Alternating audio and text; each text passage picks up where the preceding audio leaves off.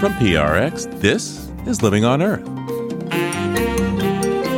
I'm Steve Curwood, celebrating Juneteenth and the freedom to breathe clean air. What better time than Juneteenth to help and let our folks know that we are all free, and we can be free from the petrochemical industry, and we don't need to be told lies about how this is going to make our lives better when we have history that tells us that it is not.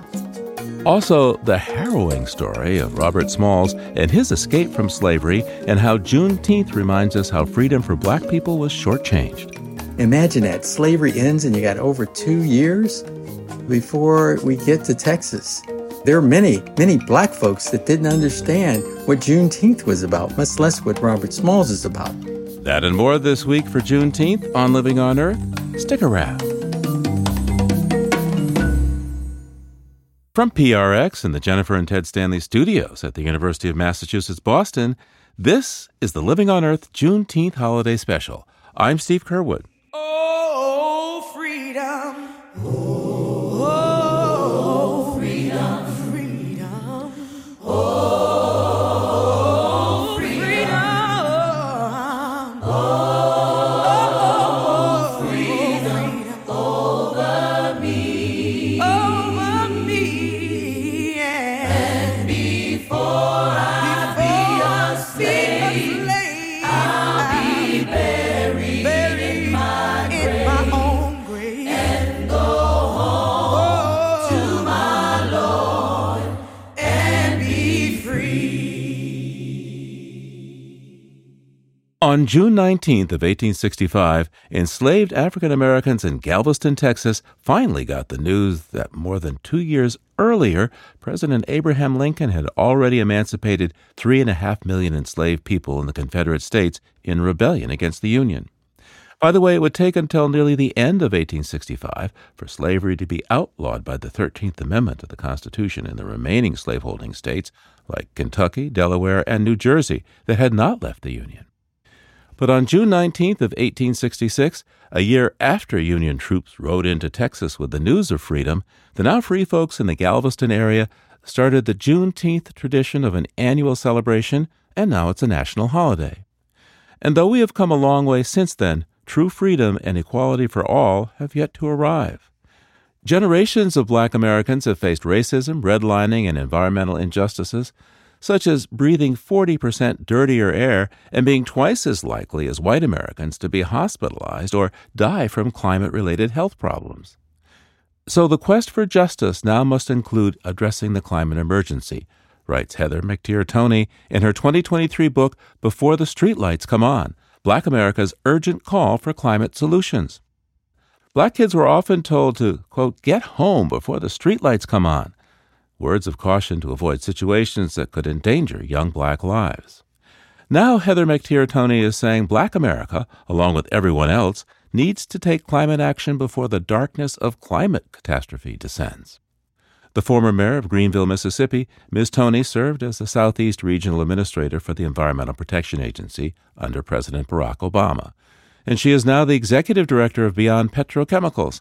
Welcome back to Living on Earth, Heather. Thanks so much. It's great to be back. Thanks for inviting me back. So one of the examples that really opened my eyes to the challenges of both government and officials when they try to make changes is the North Birmingham story that you tell in your book. You were Region 4 Administrator for the EPA. You visited North Birmingham at one point, and then you went back. Tell us that story, please. So North Birmingham reminded me a lot of my own hometown of Greenville, Mississippi. I was born and raised in the Mississippi Delta in a community full of love, but also full of its own challenges and struggles. So when I was appointed to be regional administrator for EPA in the Southeast, Alabama was part of the community that I served.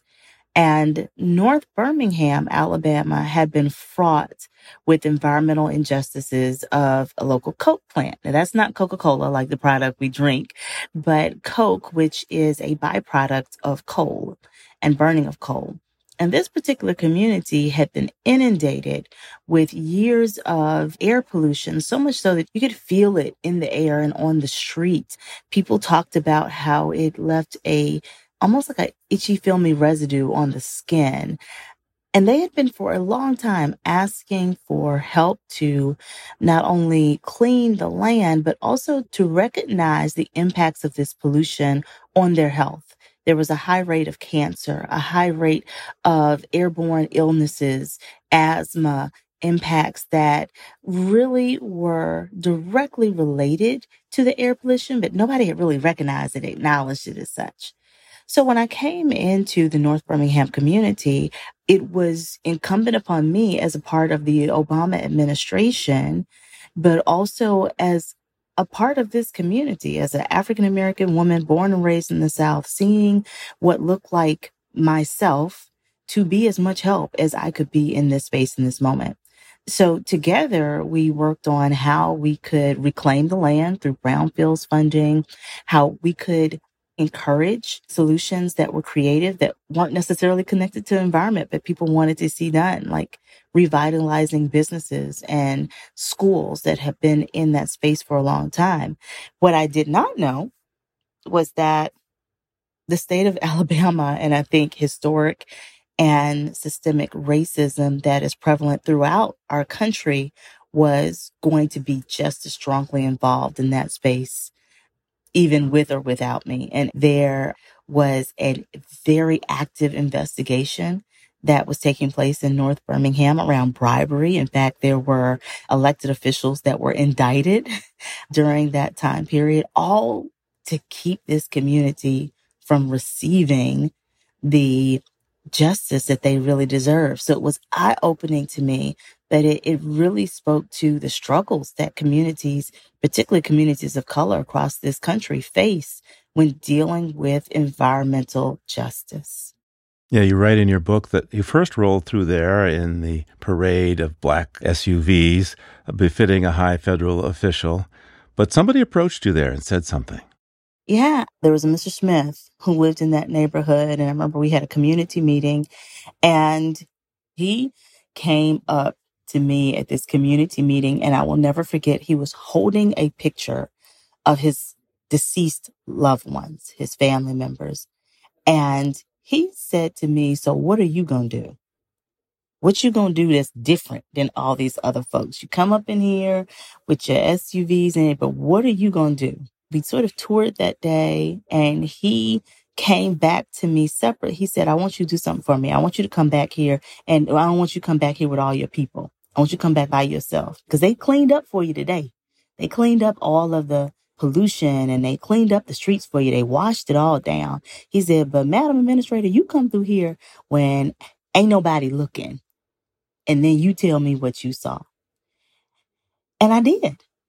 One trip, I was driving in my car, coming from my home, going back to Atlanta, and I drove through the back way to get in to the neighborhood, and he was absolutely correct. The streets were covered with a film. I stopped and I put my hand like on a fence, and I could wipe my hand and could see residue on my hand from what had been blown over from this coke facility. I went to his house, knocked on the door.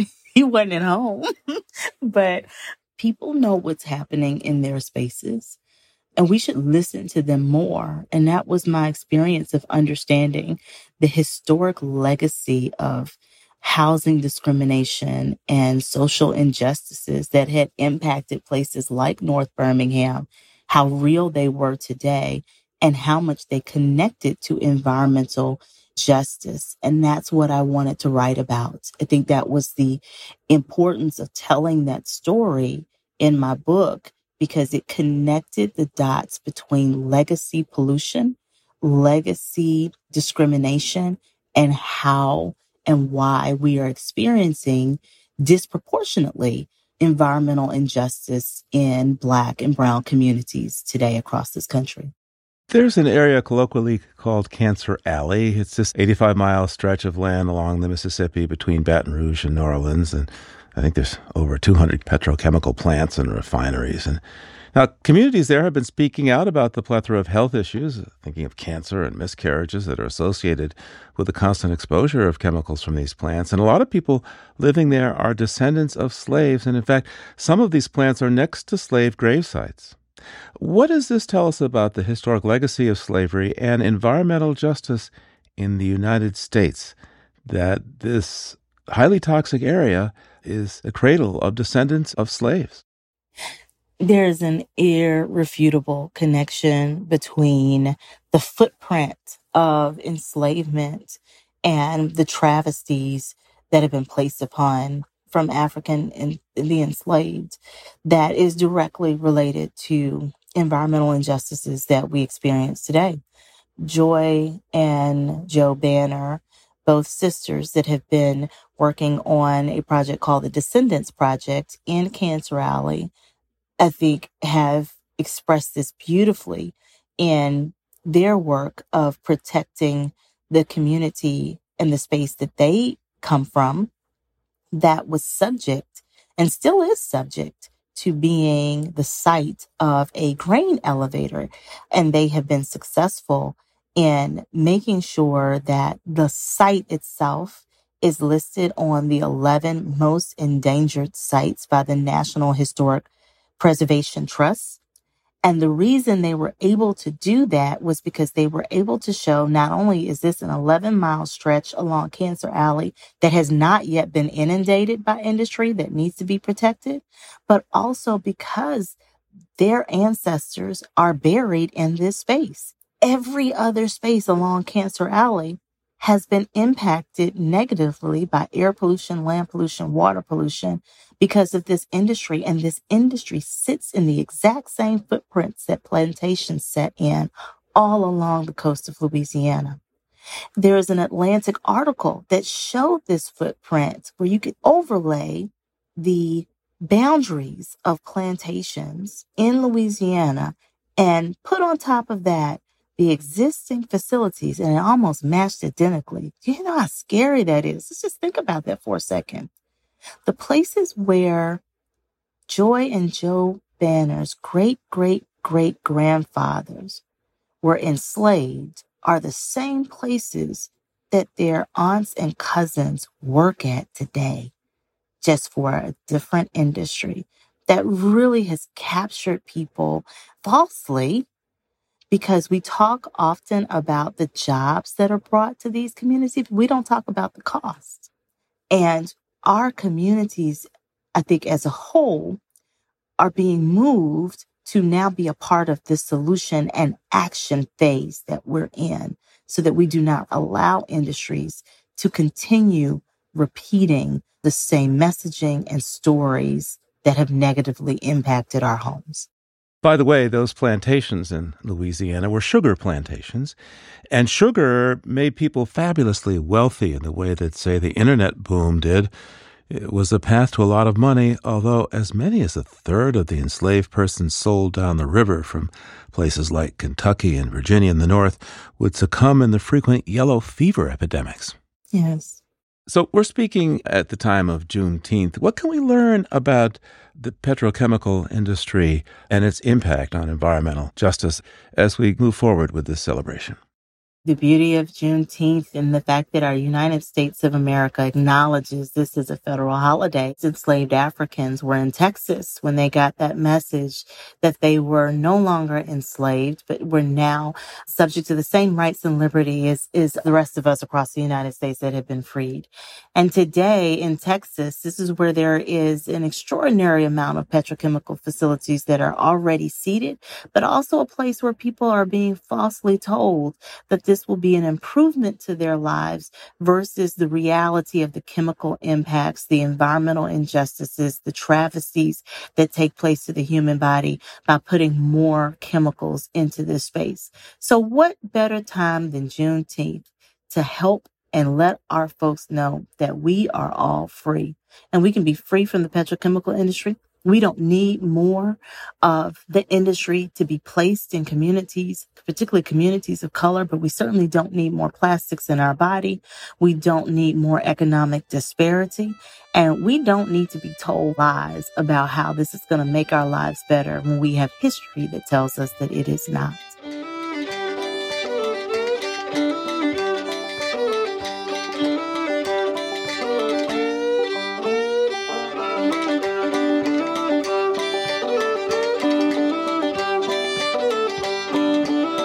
Coming up, our Juneteenth holiday show continues with Heather McTeer-Toney and her call to use the ballot box to help save our climate. Keep listening to Living on Earth. Legendary Academy Award-winning director Oliver Stone is back with Nuclear Now, his first film in 7 years, now available on demand.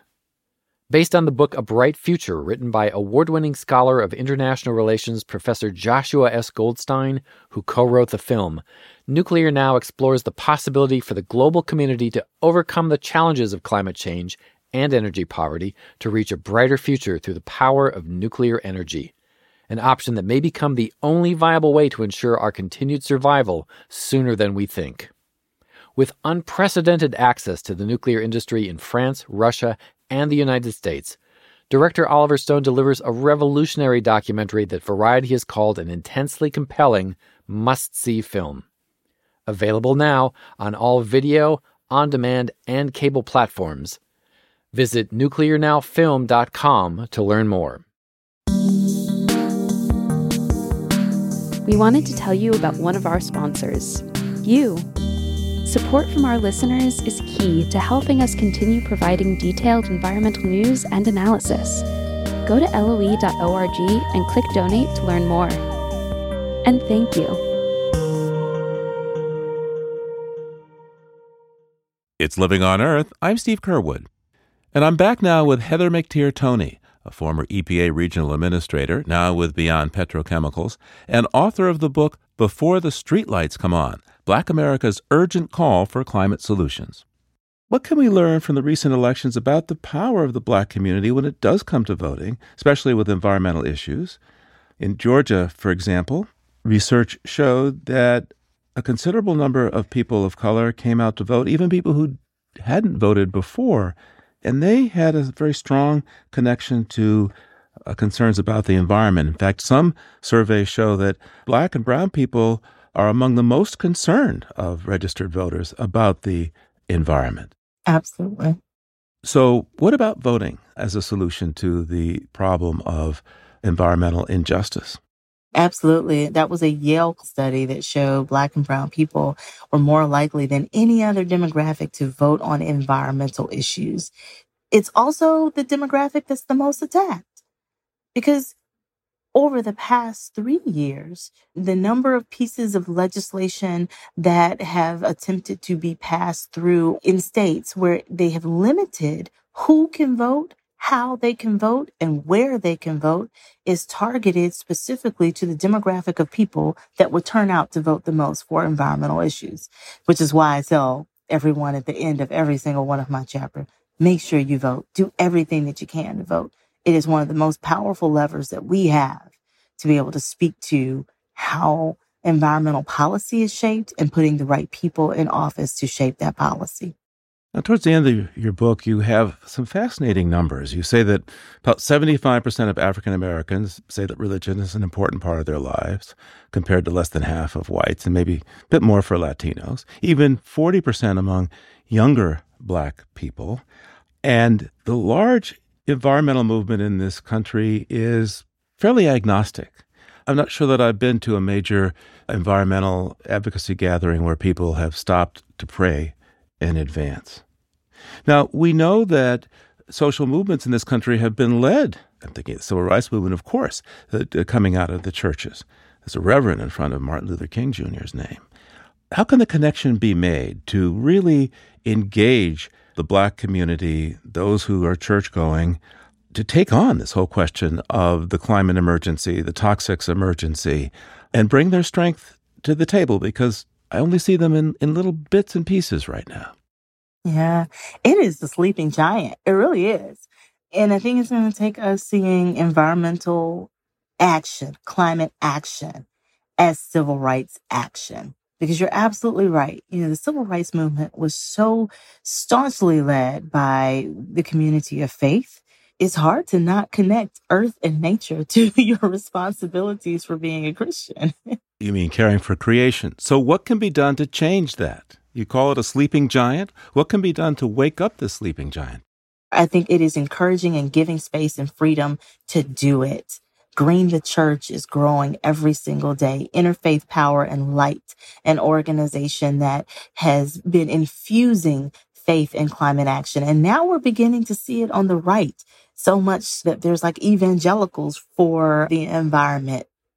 We're coming to this place of having to have climate hope. And if there is any entity on this planet that brings hope, it is the faith-based community. And faith-based community, regardless of faith. If we think about our Muslim brothers and sisters, Christians, Jews, Hindus, there's always this element of faith that speaks to the hope of tomorrow. Climate issues have been framed as such an existential crisis that is so big, people feel hopeless. They don't see a path out of it. Faith requires the hope of us every single day living our lives, and that there is a hope for future generations, a hope in tomorrow, and that we have a responsibility and connectivity to that. So I think the more that we say that, the more that we bring to bear our responsibilities from spaces of hope and do that in a way that is open, it is fearless, and it is connected to science, the more people feel comfortable and we're able to talk about some of those solutions. Heather McTeer-Toney is executive of Beyond Petrochemicals and author of the book Before the Streetlights Come On, Black America's Urgent Call for Climate Solutions. Thanks so much, Heather, for taking the time with us today. Thank you.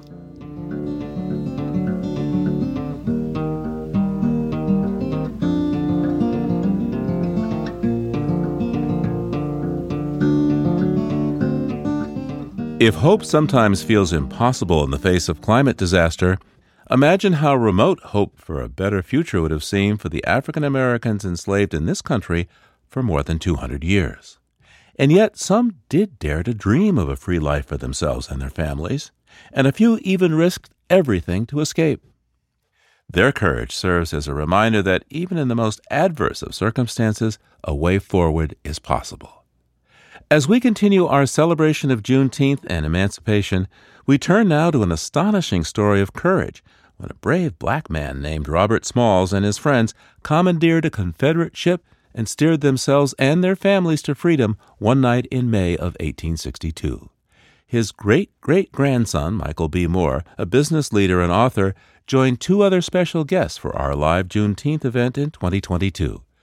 Admiral Cecil D. Haney, now retired, was the second black four-star admiral in U.S. Navy history and served as commander of the United States Strategic Command for 3 years, in addition to commanding the U.S. Pacific Fleet before that.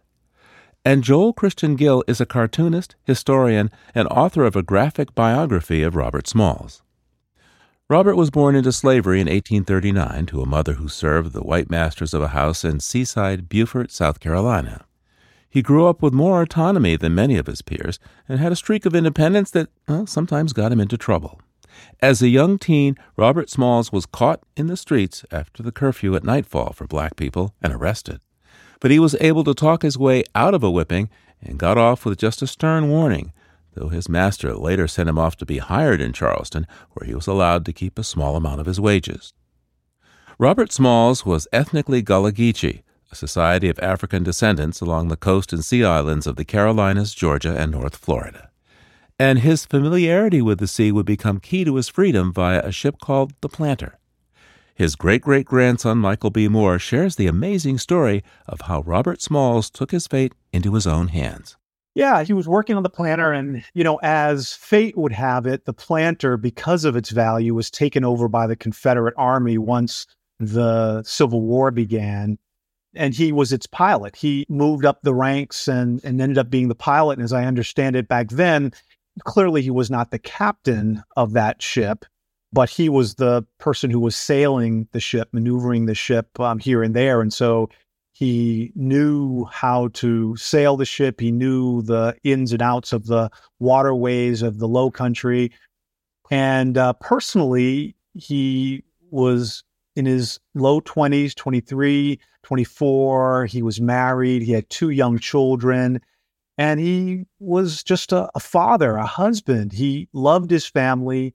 And he knew that just the reality of slavery was that his family, his wife, his children could be sold away from him in an instant. And so he thought, very deeply about how to do something about that. One of the things that he did, Robert, as mentioned, he was hired out. He got a salary that he sent back to his master in Beaufort, but he was able to keep $1 a week. And with that dollar, he bought various sundries, tobacco, candies, fruit that he then sold on the docks.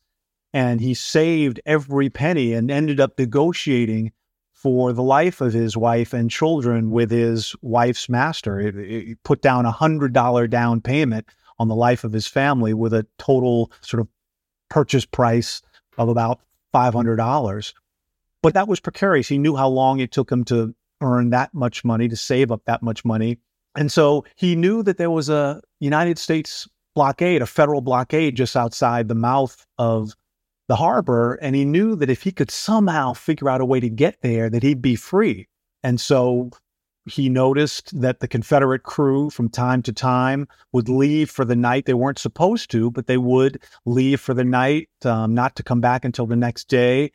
And he concocted a plan. He got together the other enslaved crew of the planter and came up with a plan that one night, it ended up being the night of May 12th, 1862, into the early morning hours of May 13th, the Confederate crew left. He got his family, the enslaved crew, and their families.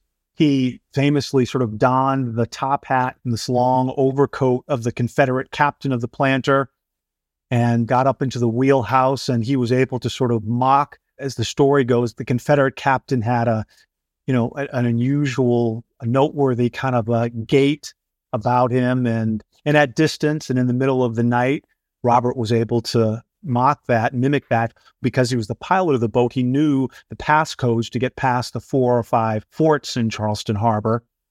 And he essentially bet everything he had on everything he dreamed of and won. They lined the bottom of the boat with dynamite. They knew that if they had gotten caught, that they would be executed, probably in a particularly gruesome way, as an example, for others who might have that kind of an idea. And so it was a life or death proposition. I often think, it is so complicated, I imagine, in the dead of night to sail a boat through, a busy and complicated harbor, but to do that under the threat of death, if something were to go wrong, it's an amazing challenge. And I often think, that if something had gone wrong, clearly I would not be here. So I have lots to thank Robert Smalls about, but certainly his bravery and his skill are among the top. So what happened to Robert Smalls after he got his family to freedom? I imagine the Union folks on that boat were pretty surprised to see this Confederate ship sailing towards them, but I gather they didn't fire, huh?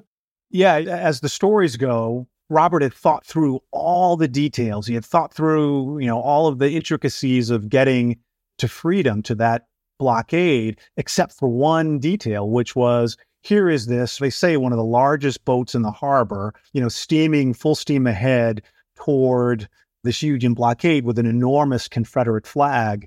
And so he had forgotten that detail. So very quickly, they lowered the Confederate flag. My great-great-grandmother, Hannah, had thought about that detail, though, thankfully, and had sewn together a number of bed sheets into the universal white flag of surrender. And that saved them, because they could have gotten past all of the Confederate forts, but then also, run into trouble with the Union blockade and gotten killed by them. So, yeah, it was a precarious, audacious kind of a plan, and, God was with them. Robert got a reward for delivering the planter to the United States. He didn't actually get sort of the equation of what Congress sort of prescribed for these matters. I think they couldn't see fit to give a black man that much money, but he got a handsome reward, and he was received up and down the East Coast as a hero, one of the first real heroes of the Civil War. And he could have lived a very comfortable, happy life as a Civil War hero, but instead he decided to go back, into the crucible of the war effort. He freed himself, he freed his family, but he also wanted to free others like him who were enslaved, and came back and fought actually on the Planter. Again, as the story goes, he became the first African American to command a United States naval vessel, became a captain of the Planter, fought in 18 battles, was taken by Admiral S.F. DuPont to Washington to meet with President Lincoln and Secretary of War Stanton. And as the story goes, by virtue of his deed and his word, Lincoln was persuaded to admit formerly enslaved African Americans into the United States Civil War effort. And after the war, went back home to Beaufort and got involved. He was an enormous celebrity in his hometown of Beaufort, and first was elected to the South Carolina House and Senate, did some amazing things there, among which are he wrote the legislation to create the first free, compulsory, statewide public school system in South Carolina, which was the first such kind of school system without regard to race or class in the United States. And so he did that, and then was elected to Congress and served 5 terms in Congress. He politically founded the Republican Party of South Carolina, which of course at the time was the party of Lincoln, owned a number of businesses and a lot of the real estate down in Beaufort during Reconstruction. And just generally, I think, committed himself to living a life of consequence. What an amazing story. Admiral Haney, here's a man which, although I gather that he wasn't quite enrolled in the United States Navy, nonetheless was commanding a United States Navy vessel. What do you take away from his story? Wow, Steve, and just a great story, Michael, and thanks for your articulation of it. I take away, here is an individual that clearly is a self-learner, that even though he had the barriers of no education for Black folks during that time frame, and he took it on his own accord to learn at every opportunity he had to even get to the position to be able to do this. The skills required to transit those waters are not trivial. It takes a lot of knowledge and understanding there. So for him to just learn that, first of all, and then take and do the intricate planning, risk analysis in terms of the things we do today in the military, and then to apply that and execute with confidence. He had to go through multiple checkpoints, and instead of deviating from the normal path, he kept the ship where it would normally be, very close to Fort Sumter, as a matter of fact. And if that doesn't give you goosebumps, I don't know what would, if you were thinking about that time with his family on board. So it's not just having that dynamite available if it went bad for himself, but for his family and all those that obviously he had worked very closely with. So that courage, honor, and commitment we talk about today clearly was part of his fiber back then. So, Admiral, talk to us a little bit about how this story resonates with you. I would say a couple things. My first duty station was Charleston, South Carolina, and it was totally different from where I grew up in Washington, D.C. And it's just interesting thinking. I had 5 total years there and operating on 2 different ships.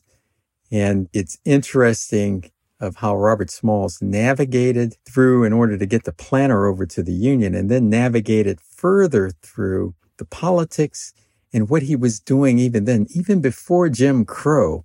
I find it amazing to be elected and to be able to make a difference in that regard during that time frame.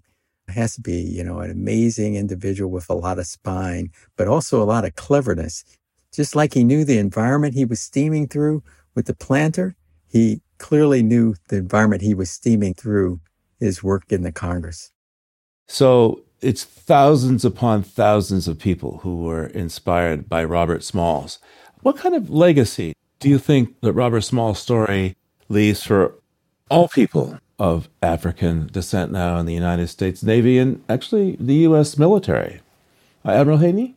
I think his courageous example really shows that regardless of the barriers we face, perseverance, confident thinking, and planning can overcome many barriers.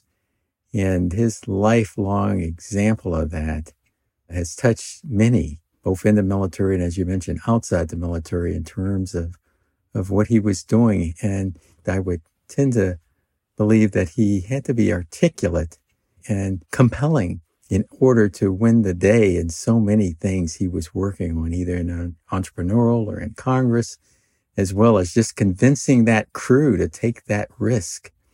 I think all of that today gives us an example of which to follow, and a caring example, because it wasn't just about him and his safety. He was working for the freedom of all those. And then after getting over to the Union side, years later, continuing to work on the freedom of others. So that's an example of helping mankind above and beyond what you would normally do for oneself.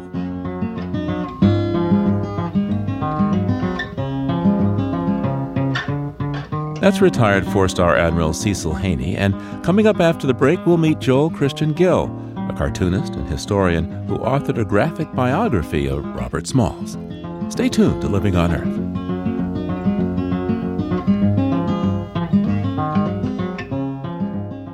Support for Living on Earth comes from Sailors for the Sea and Oceana, helping boaters race clean, sail green, and protect the seas they love.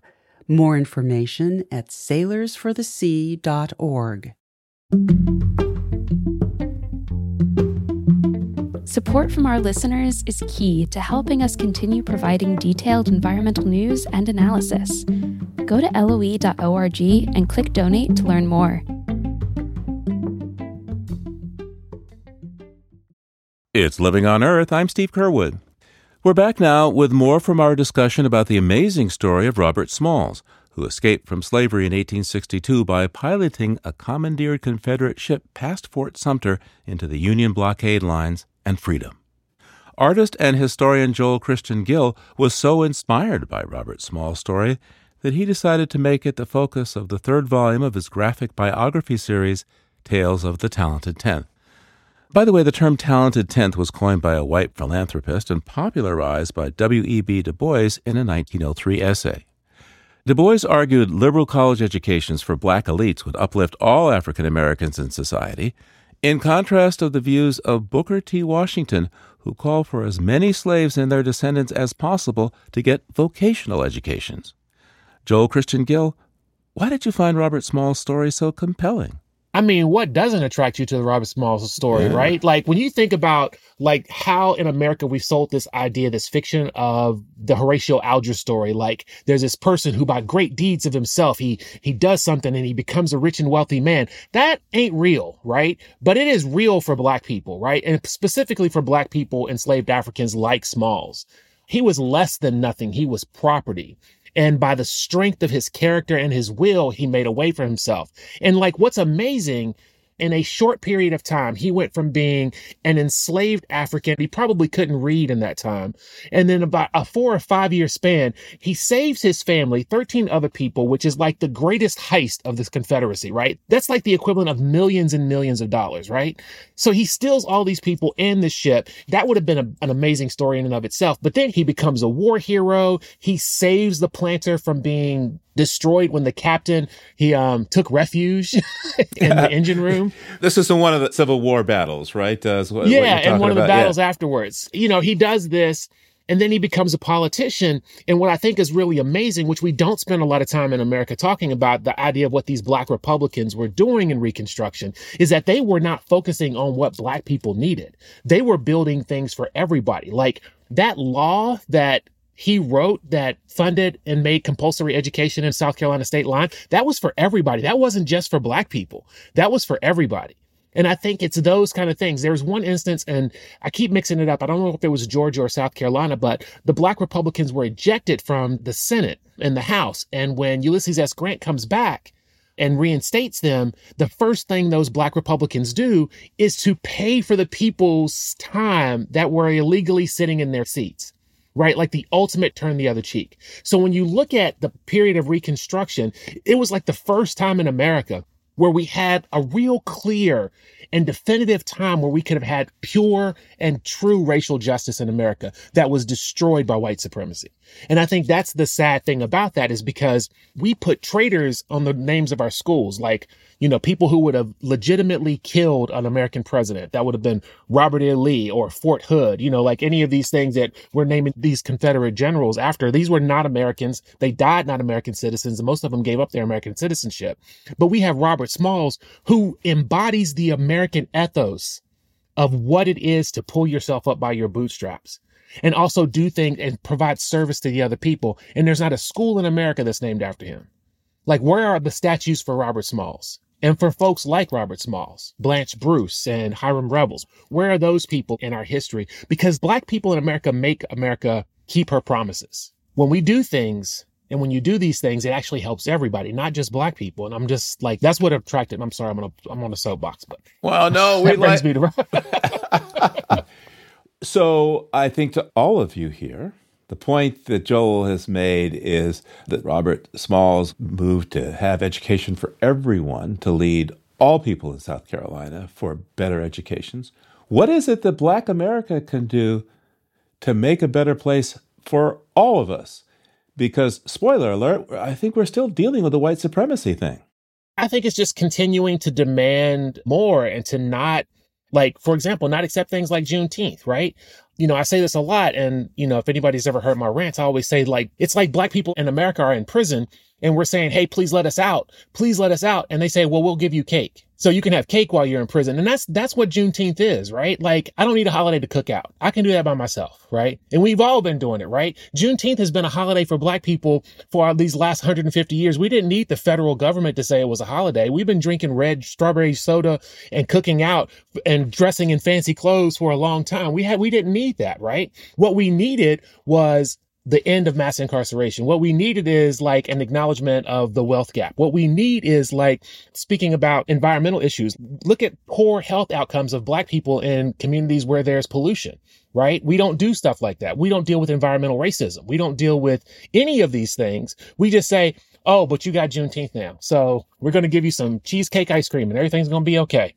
All right. Yeah, I would jump in and say, I think, the story of Robert Smalls presents an appropriate model for how people who care about justice, who care about, equality, just how we need to act. Robert didn't just sort of sit back on his laurels, and he deserved to relax and to live a really comfortable life, but he rolled his sleeves up and he got back into the fight, and he continued to try to do what he could to influence the process and to make America live up to her promises. And so, I think democracy is, a contact sport. It's a participative sport. Like, we've all got to be involved and got to pay attention. And so I think Robert's example of coming from nothing, coming from, in some ways, beneath nothing, and just striving and working and having his eyes fixed on an appropriate point on the horizon. I think that's something that can resonate with people today. Yeah, I agree. I think 2 points. The example of Robert Smalls and others like him that had some incredible barriers placed in front of them, took advantage, learned as much as they could, even without formal education, in order to reach a goal. And then after getting to that goal, went to work hard for the well-being of others, including others that didn't look like them. Now, you can look at that and say Jim Crow sort of compressed that. And then there's, follow-on rebounds and what have you. But I think we have to continue to talk about that, just like this program gives that exposure. I would argue a little bit differently with Juneteenth, in that with that recognition of a holiday, there are many Black folks that didn't understand what Juneteenth was about, much less what Robert Smalls is about. So if you don't have something like that, that puts a bit of an exclamation mark, a pause, and say, let's talk about this, it gives more recognition to it. Imagine that. Slavery ends and you got over 2 years before we get to Texas. A lot of understanding has to be digested there. And then with the spirit of Robert Smalls is we can't stop. We can't let those barriers just stay in front of us. we have to continue to self-educate, thrive, thirst for knowledge, and then work our way through and continue to press forward with it. And prayerfully, eventually we will get there. Yeah, I think, Dr. King said the moral arc of history was long, but it bends toward justice. And I just think we need to pull it. We need to legitimately reach over and pull that toward us. And of course, if they had given me an opportunity to vote for Juneteenth or Dr. King's holiday or Black History Month, I would have voted for all of those things, right? But what those things do is they allow people to forget, to not have to pay attention. We would like the reflection, but we also want voting rights for people in South Carolina and like those kind of things. Like, let's do some police reform. Let's do some things that, like we can see racism happening in health outcomes, right? So we can see that this is actually physically affecting Black people in America. And while I love the fact that these people are saying, let's reflect on these things, but also like, let's do something. Well, this has been an amazing discussion. Perhaps we could go out and talk green for a moment, not just black and white, but green. Our society has enslaved nature the way that people were enslaved in chattel slavery. And we have this resource extraction mindset that we burn fossil fuels and we do things that our society acts as if it's okay to do this, when in fact, if you look at the natural balance, it's not. Because by taking all that stuff that was put away millions of years ago and putting in the atmosphere now, we are wrecking the kind of environment that us humans operate in, right? So looking back at the story of Robert Smalls and looking ahead, how can we break the chains of our enslavement to this totally dysfunctional, destructive way of handling our environment, and most manifest right now by climate disruption? What are the tools that he showed us that all people could use now? How can we get ahead of this, or at least stay even with it? I would just say something really quickly. I don't think we can rely on predatory capitalism to get us out of something that predatory capitalism got us into. So that means like electric cars are not going to do it. It's mass transit that's going to decrease our dependency on carbon, right? Like it's that kind of thing. We're going to have to look for policies that are not about just a new, different way to make money, but we're going to have to do some things that are not involved in the market in and of itself. Because when we don't have a Wall Street, when Wall Street is underwater, it's not going to matter what their market-driven solutions, right? So we're going to need to find solutions that are not necessarily based in predatory capitalism, which is what we're living in right now. Well, I'll take it from just the standpoint of just reiterating the fact that, I think the lesson that Robert Smalls showed us is that, amazing things can be done, created, established with vision and with the audacity of hard work and just diligence. One of Robert's perhaps most famous quotes was, "My race needs no special defense, for the past history of them in this country proves them to be the equal of anyone anywhere. All they need is an equal chance at the battle of life." And I think even if you take a step back and broaden that from focusing on people of African descent to sort of people in general, I think to the point about predatory capitalism, at the end of the day, the people have to create a meaningful counterbalance to so much of self-interest and greed that is not good and not serving humanity. Admiral? I will try to approach it in a different sort of way, and I'll try to use Robert Small's example and just this planter approach that he had. He had to convince a lot of people.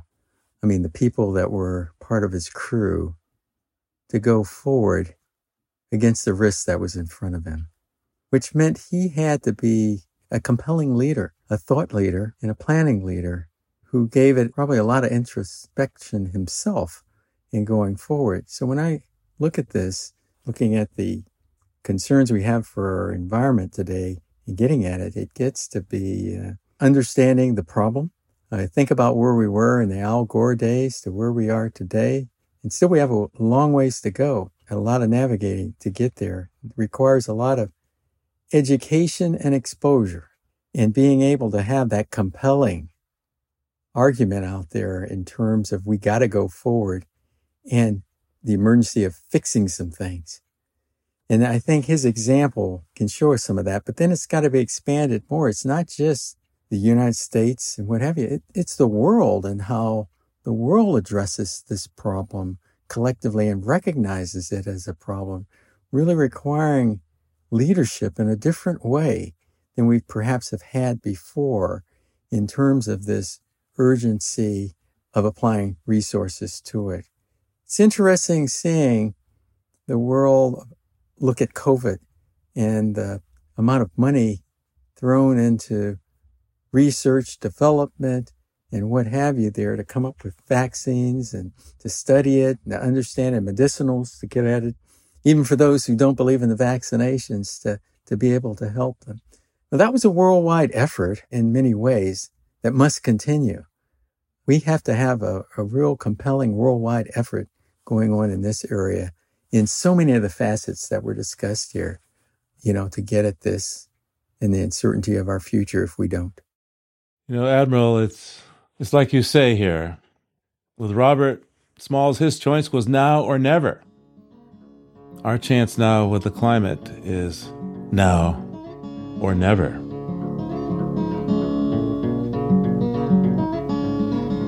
Retired four-star Admiral Cecil Haney, Robert Smalls' direct descendant Michael B. Moore, and author Joel Christian Gill, discussing the self-emancipation and legacy of Robert Smalls and what we can draw from this story for the challenges of our own time. For the full video of their Juneteenth live event with Living on Earth, please visit loe.org/events.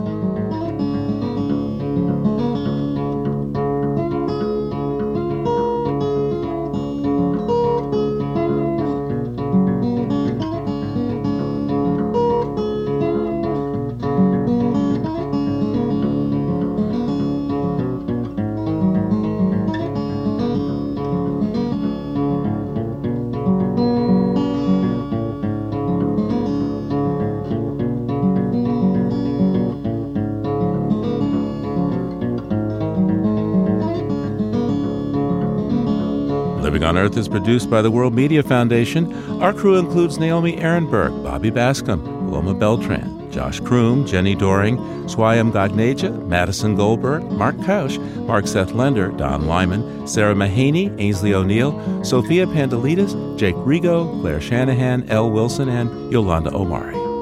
Tom Tiger engineered our show. Allison Lirish-Dean composed our themes. You can hear us anytime at LOE.org, Apple Podcasts, and Google Podcasts. And like us, please, on our Facebook page, Living on Earth. We tweet from @LivingOnEarth, and you can find us on Instagram at Living on Earth Radio. And you can write to us at comments@LOE.org. I'm Steve Kerwood. Thanks for listening, and happy Juneteenth.